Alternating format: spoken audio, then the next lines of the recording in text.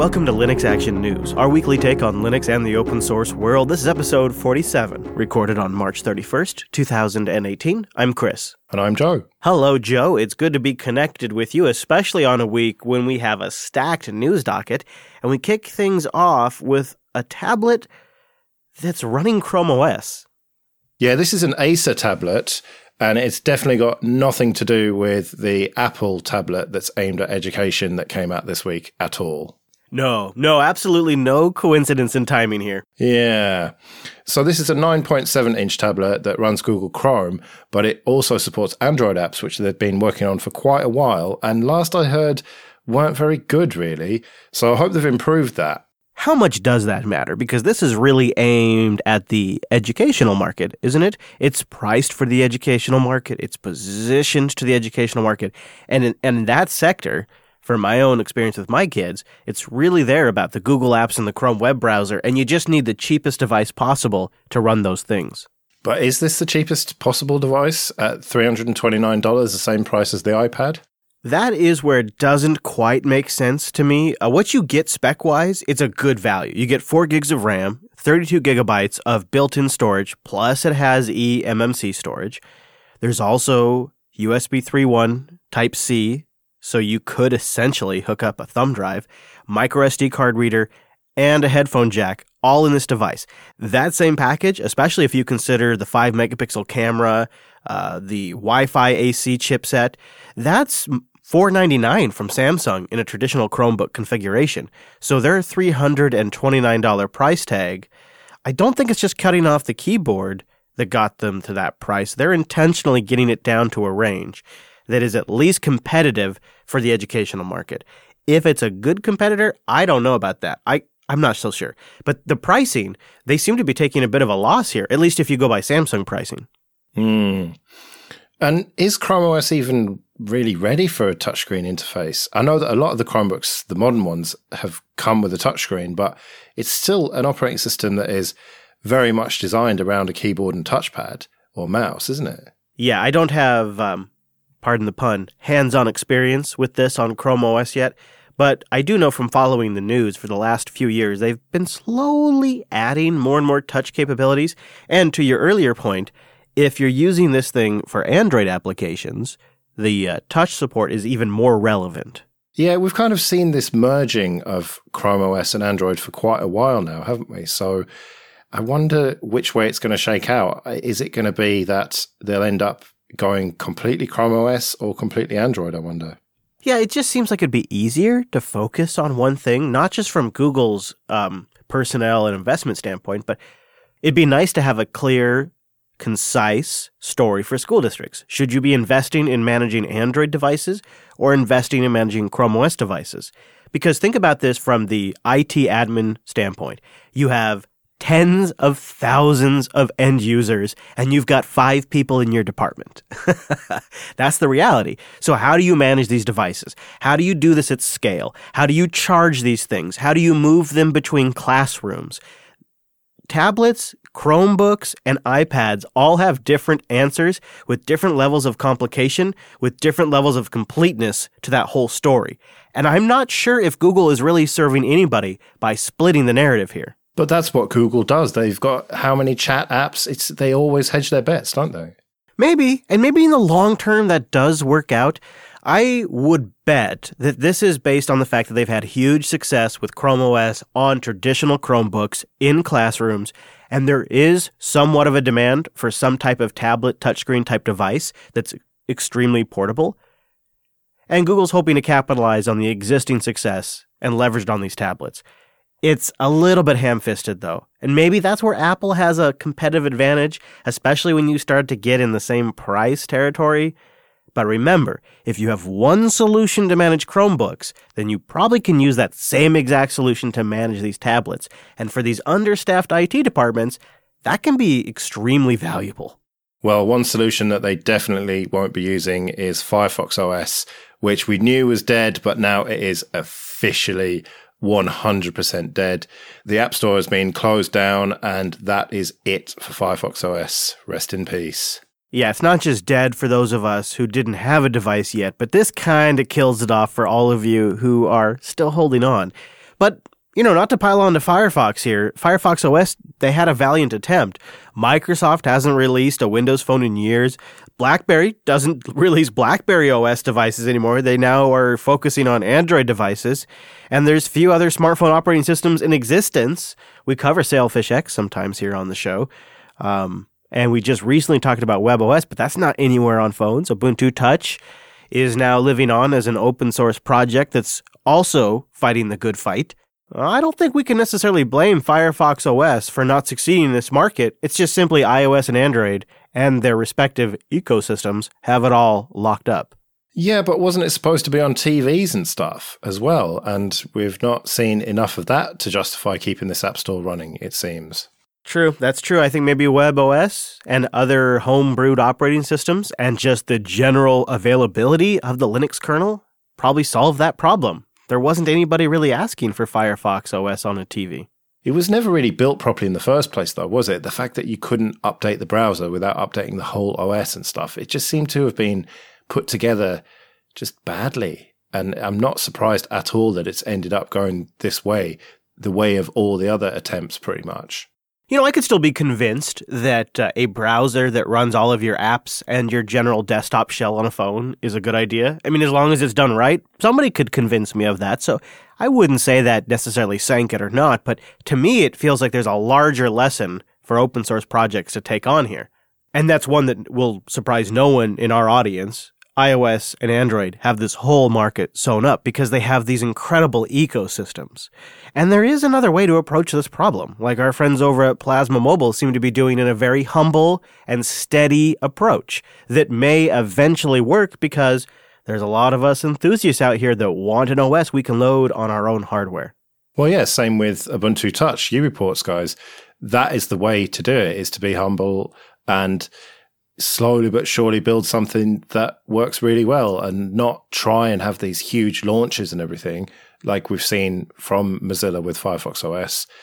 So my money's still on Ubuntu Touch, I think. They're getting rid of scopes now and focusing on getting Android apps running in Ambox.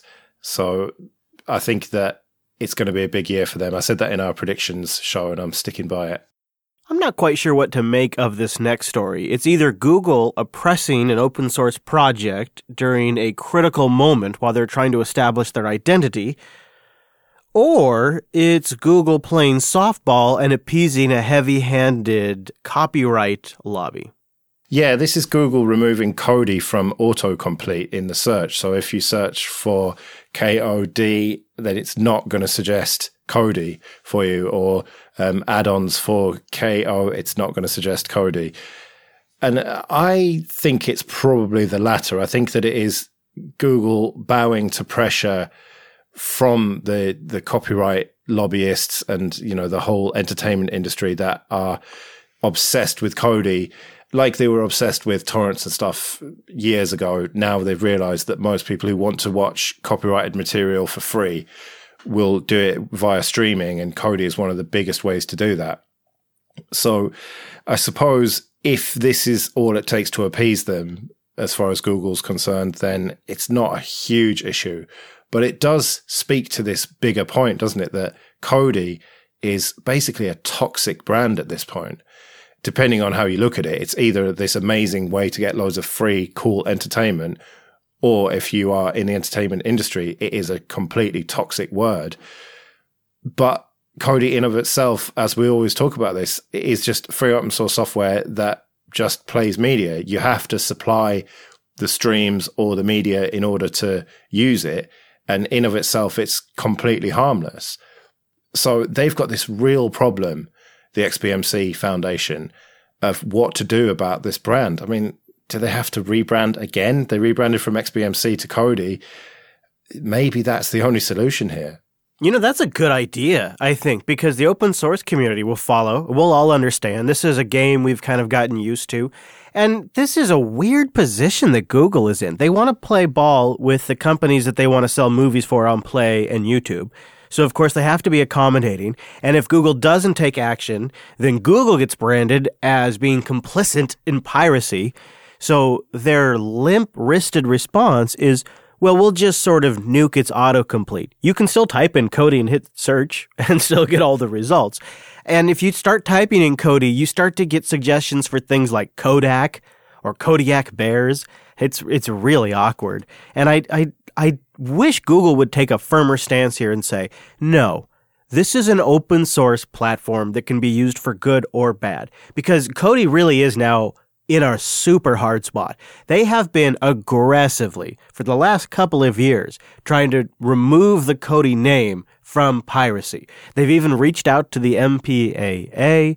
They've taken a very hard stance in public forums denouncing piracy. They have really gone as far as a project possibly can, even borderline crossing the line. In fact, at scale, that was a topic of conversation, is that perhaps the Kodi project is too mean because they're yelling at people on Twitter about piracy. Well, is it not hypocritical of them to complain about piracy? Because let's face it, is anybody using Kodi to watch or listen to anything other than copyrighted material that they don't have the proper rights to watch? I mean, that's the whole point of it. Yes, in of itself, it's not doing anything wrong and it's totally legal and all the rest of it. But I can't think of anyone who uses it to watch anything other than pirated material. You know what? As far as I know, what they care about are the add-ons that enable streaming of content. If you have a big old NAS full of television and movie shows, they don't like that, but that's not why they're going after Kodi. Because they realize you could use VLC to play it on a TV with a laptop hooked up to a TV screen. It's the one-touch, hit a button, and now you are torrent streaming the latest movies. And what really gets them fired up, and I remember this from last when we were covering this story on Linux Action News, Linux Action Show, way back in the day now, feels like a decade ago. They care about the add-ons that people are selling that come pre-bundled into a box. So you go buy like a NUC or you go buy a Media Center PC, you hook it up to your TV's HDMI port, and Bob's your uncle, you've got Kodi with this one click, you're streaming torrent movies. That's what they're upset about. They think that's going to be the big consumer revolution. That consumers are going to rush out and it's going to be the new VCR. And Kodi is going to be the enabler of a whole new generation of VCRs. That's what they think's happening. If you're streaming it over Samba or NFS or DNLA on your LAN, I don't think they care.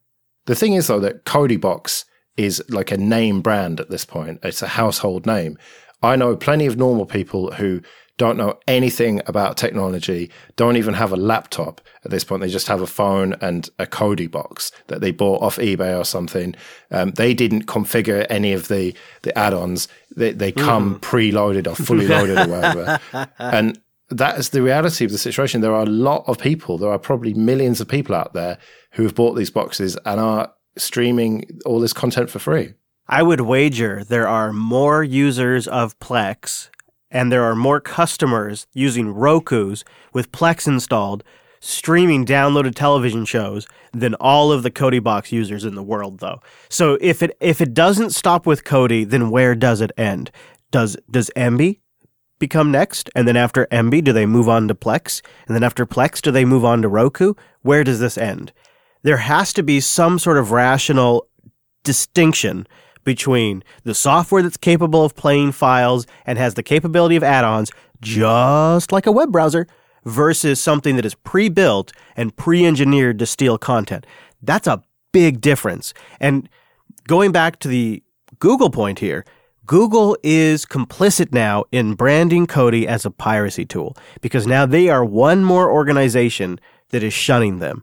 They are playing ball with organizations who misunderstand and misrepresent what the Kodi project is about. And that's why it's a shame. Not because it won't autocomplete anymore, but simply because Google didn't take a stance and defend open source, but yet they bang that open source drum on a daily basis. Less.ting.com. It's smarter than unlimited. If you just use less, you pay less.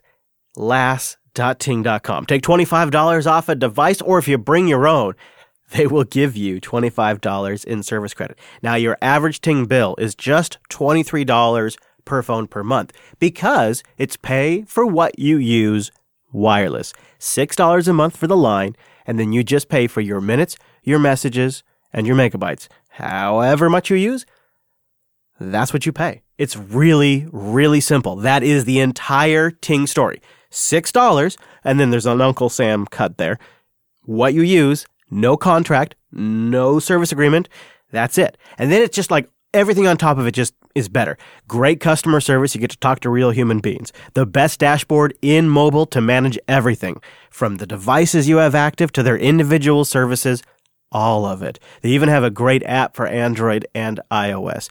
And then, my personal favorite feature, although it's something you never have to worry about with Ting if you don't want, but it's a thing I love, they have a GSM and a CDMA network. In the States, that's great. In the Pacific Northwest, there is clear areas where CDMA simply performs better because of the install, the hills, the trees, all of that. And when I am traveling, there's areas where GSM just rocks it, and I can switch between them. My Nexus 6P supports both. I love that. You can get a device from Ting directly or bring your own. And because they have those two networks, there's a ton they support. Just check out their BYOT page. las.ting.com. While you're there, check out their blog. They have a post right now about Hiya, which helps block unwanted calls on both iOS and Android. I installed it. I love it. That Ting blog is great. Just start by going to las.ting.com. That's las.ting.com. Okay, so we managed to avoid this last week, but the time has come to talk about Facebook and that whole controversy that went on with Cambridge Analytica. Now, Mozilla have come out with an add-on for Firefox, which somewhat helps protect your privacy by isolating Facebook in a container. I think this is pretty neat. In fact, I almost would want to recommend anybody using Facebook check this out. Even if you're typically a Chrome user, I think this is worth checking out. I think this is a simplification of an extension that I've used before that allows you to sort of pop different tabs into their own individual containers. Now, let's back up. This one's focused on Facebook, and it works by isolating your Facebook identity into a separate container that makes it hard for Facebook to track the visits to other sites and other things you do on the internet. Once you install this extension, it deletes your Facebook cookies and it logs you out of Facebook. Tried this myself. That's exactly what happens. The next time you go to Facebook and you log in, it's all inside this little container. If you click Facebook share buttons on other browser tabs, it will load them within the Facebook container. It's pretty nice. There are some caveats, some downsides. It's important for you to realize it doesn't prevent Facebook from mishandling the data themselves, like that they already have on you. You're not preventing them from selling your information. You're just limiting the new information that they can track. Also, if you use Facebook to log into other services on the web, like Facebook login functionality, that's probably not going to work.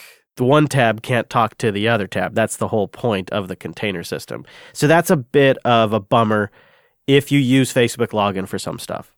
Well, jokes on Facebook. I don't use my real name or post any real data on any of my Facebook accounts, my many different Facebook accounts, which I probably shouldn't admit to having, should I?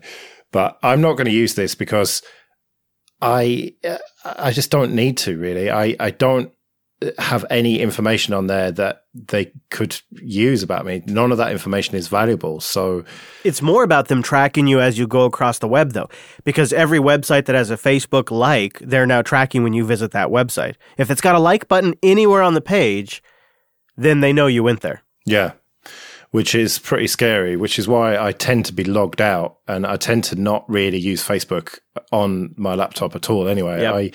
I kind of just lurk a little bit on my phone, and I definitely haven't installed the app or the Messenger app. One thing that's interesting is that they've been collecting loads of data by using that Messenger app, and they've basically forced you to use the app. I don't know if you've ever had Facebook messages on the mobile website. I completely refuse to use it. I have lots and lots and lots of messages waiting for me. I get them from family too, but that was just a line too far for me. Yeah, well, you get that notification and then you click it and then it opens the Play Store and wants you to install the Messenger. And I'm like, no thanks. But I've got a little hack for you. View desktop version of the site and then you can use Messenger. It's very clunky and stuff. But if you absolutely have to send a message in Facebook on your phone, that's how to do it. But yeah, I mean, I'm not a big Facebook user anyway. It's just something that I lurk, and mostly, really, the only account that I ever really use is the one to post shows for Late Night Linux, just because there's a small community there of people who want to use Facebook. But if you are forced to use Facebook, like most people are, to stay in touch with family and friends, then this container add-on for Firefox seems like a pretty decent way to go. I agree. And speaking of tracking services, if you have multiple Google accounts or multiple Twitter accounts or whatever, maybe just check out the multi-account container extension, which I'll link at linuxactionnews.com/47. That is this for Facebook, but for all the things, which I find to be the most useful because it color codes the tabs too. So I have one tab for my JB email, one tab for my personal email, and I can do the same thing with Docs. That's really nice. And that is the multi-account containers. And it's one of those nice little things that keeps me on Firefox. I do tend to criticize Mozilla quite a lot, but to be fair to them, they've made pretty good strides with this containerization stuff in Firefox, and Firefox does continue to improve all the time. So I've stuck with it all this time. I'm still not a Chrome user, and there's even more reason to stick with it now. So well done, Mozilla. The Oracle and Google case is not dead yet. My co-host on Coder Radio described this as the tech franchise that just keeps coming back into theaters. And I gotta say, Google, I totally told you so. I hate to do it, but I told you so. Yeah, where do we start with a nearly 10-year-old case? I mean, you've been following this since the early days of Linux Action Show, haven't you? Yeah, really since it began, I've been following this story. And it started out really clearly in Google's favor. In fact, in 2010, Oracle sued Google and the open source community exploded. And Google won all their claims in 2012, and it emboldened everybody.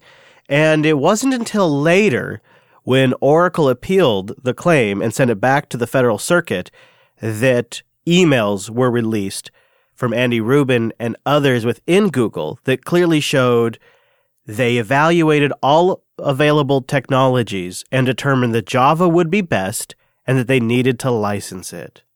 From that moment, I knew Google had a far, far shot of winning this thing, because Oracle has them dead to rights in emails internally saying, we need to license this sucker. And they have emails where they say, we've got to go with Java because we're behind the ball on this. And if we're going to catch up to Apple and the iPhone, we've got to use something that has tons of developers already, so we've got to use Java. Yeah, but they re-implemented most of it, didn't they? It was just some of the APIs that they reused, and that's what this case boils down to. Yeah, exactly. In 2016, actually, the second jury that looked at this whole thing found that Google's use of the structure and sequence and the organization of 37 Java APIs was fair use.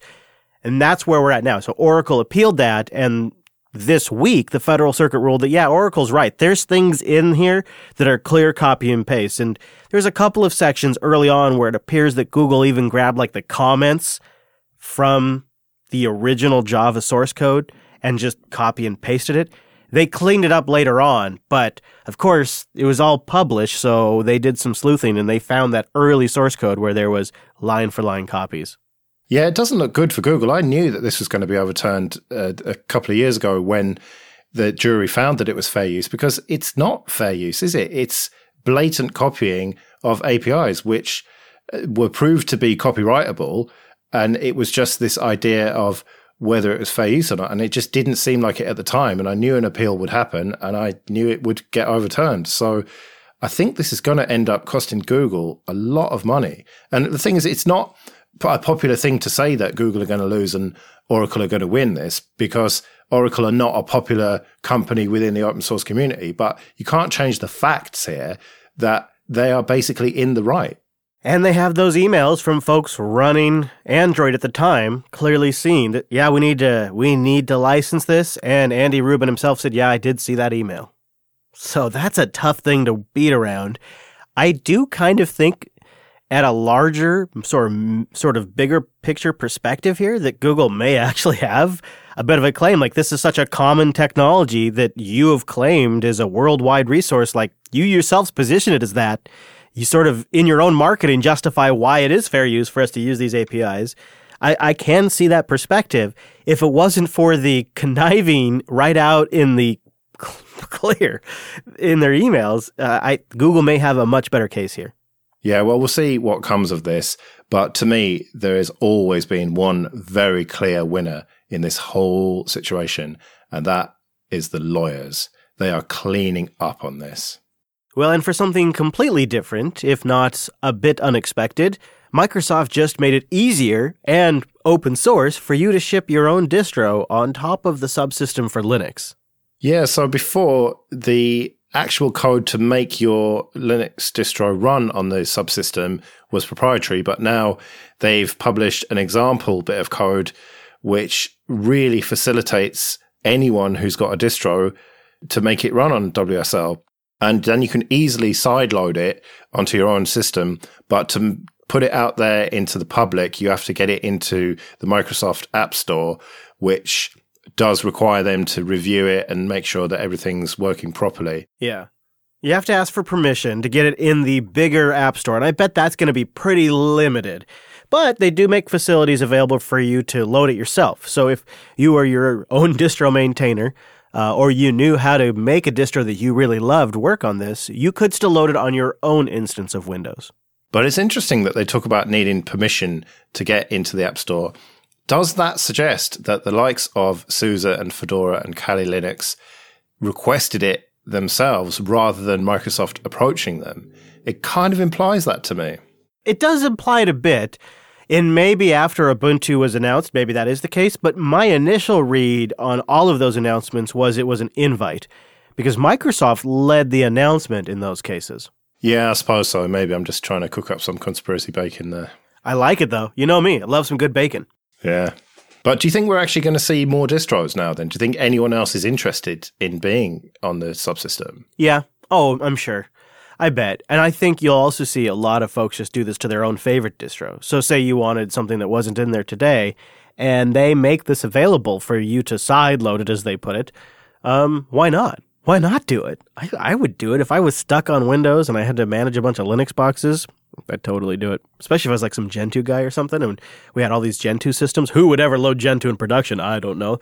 That person would have to be a crazy younger version of myself, and I would totally want Gentoo on my Windows system to manage it. Yeah. And I wonder if this opens the door a little bit closer to getting BSD running on it. I know it's a very big technical challenge to do it, but I'm sure someone out there must be trying to do it. Yeah, at least one person must want that. Yeah, maybe Alan wants to get it going. Well, if Alan Jude manages to pull that off, or any other interesting things develop in the open source world, and of course with Linux, we'll tell you about it right here on the Linux Action News. Go to linuxactionnews.com/subscribe for all the ways to get new episodes. And go to linuxactionnews.com/contact for ways to get in touch. And you can support the entire network at patreon.com/JupiterSignal. We'll be back next Monday with our weekly take on the latest Linux and open source news. I'm at Chris LAS. I'm at Joe Ressington. Thank you for joining us, and we'll see you next week. See you later.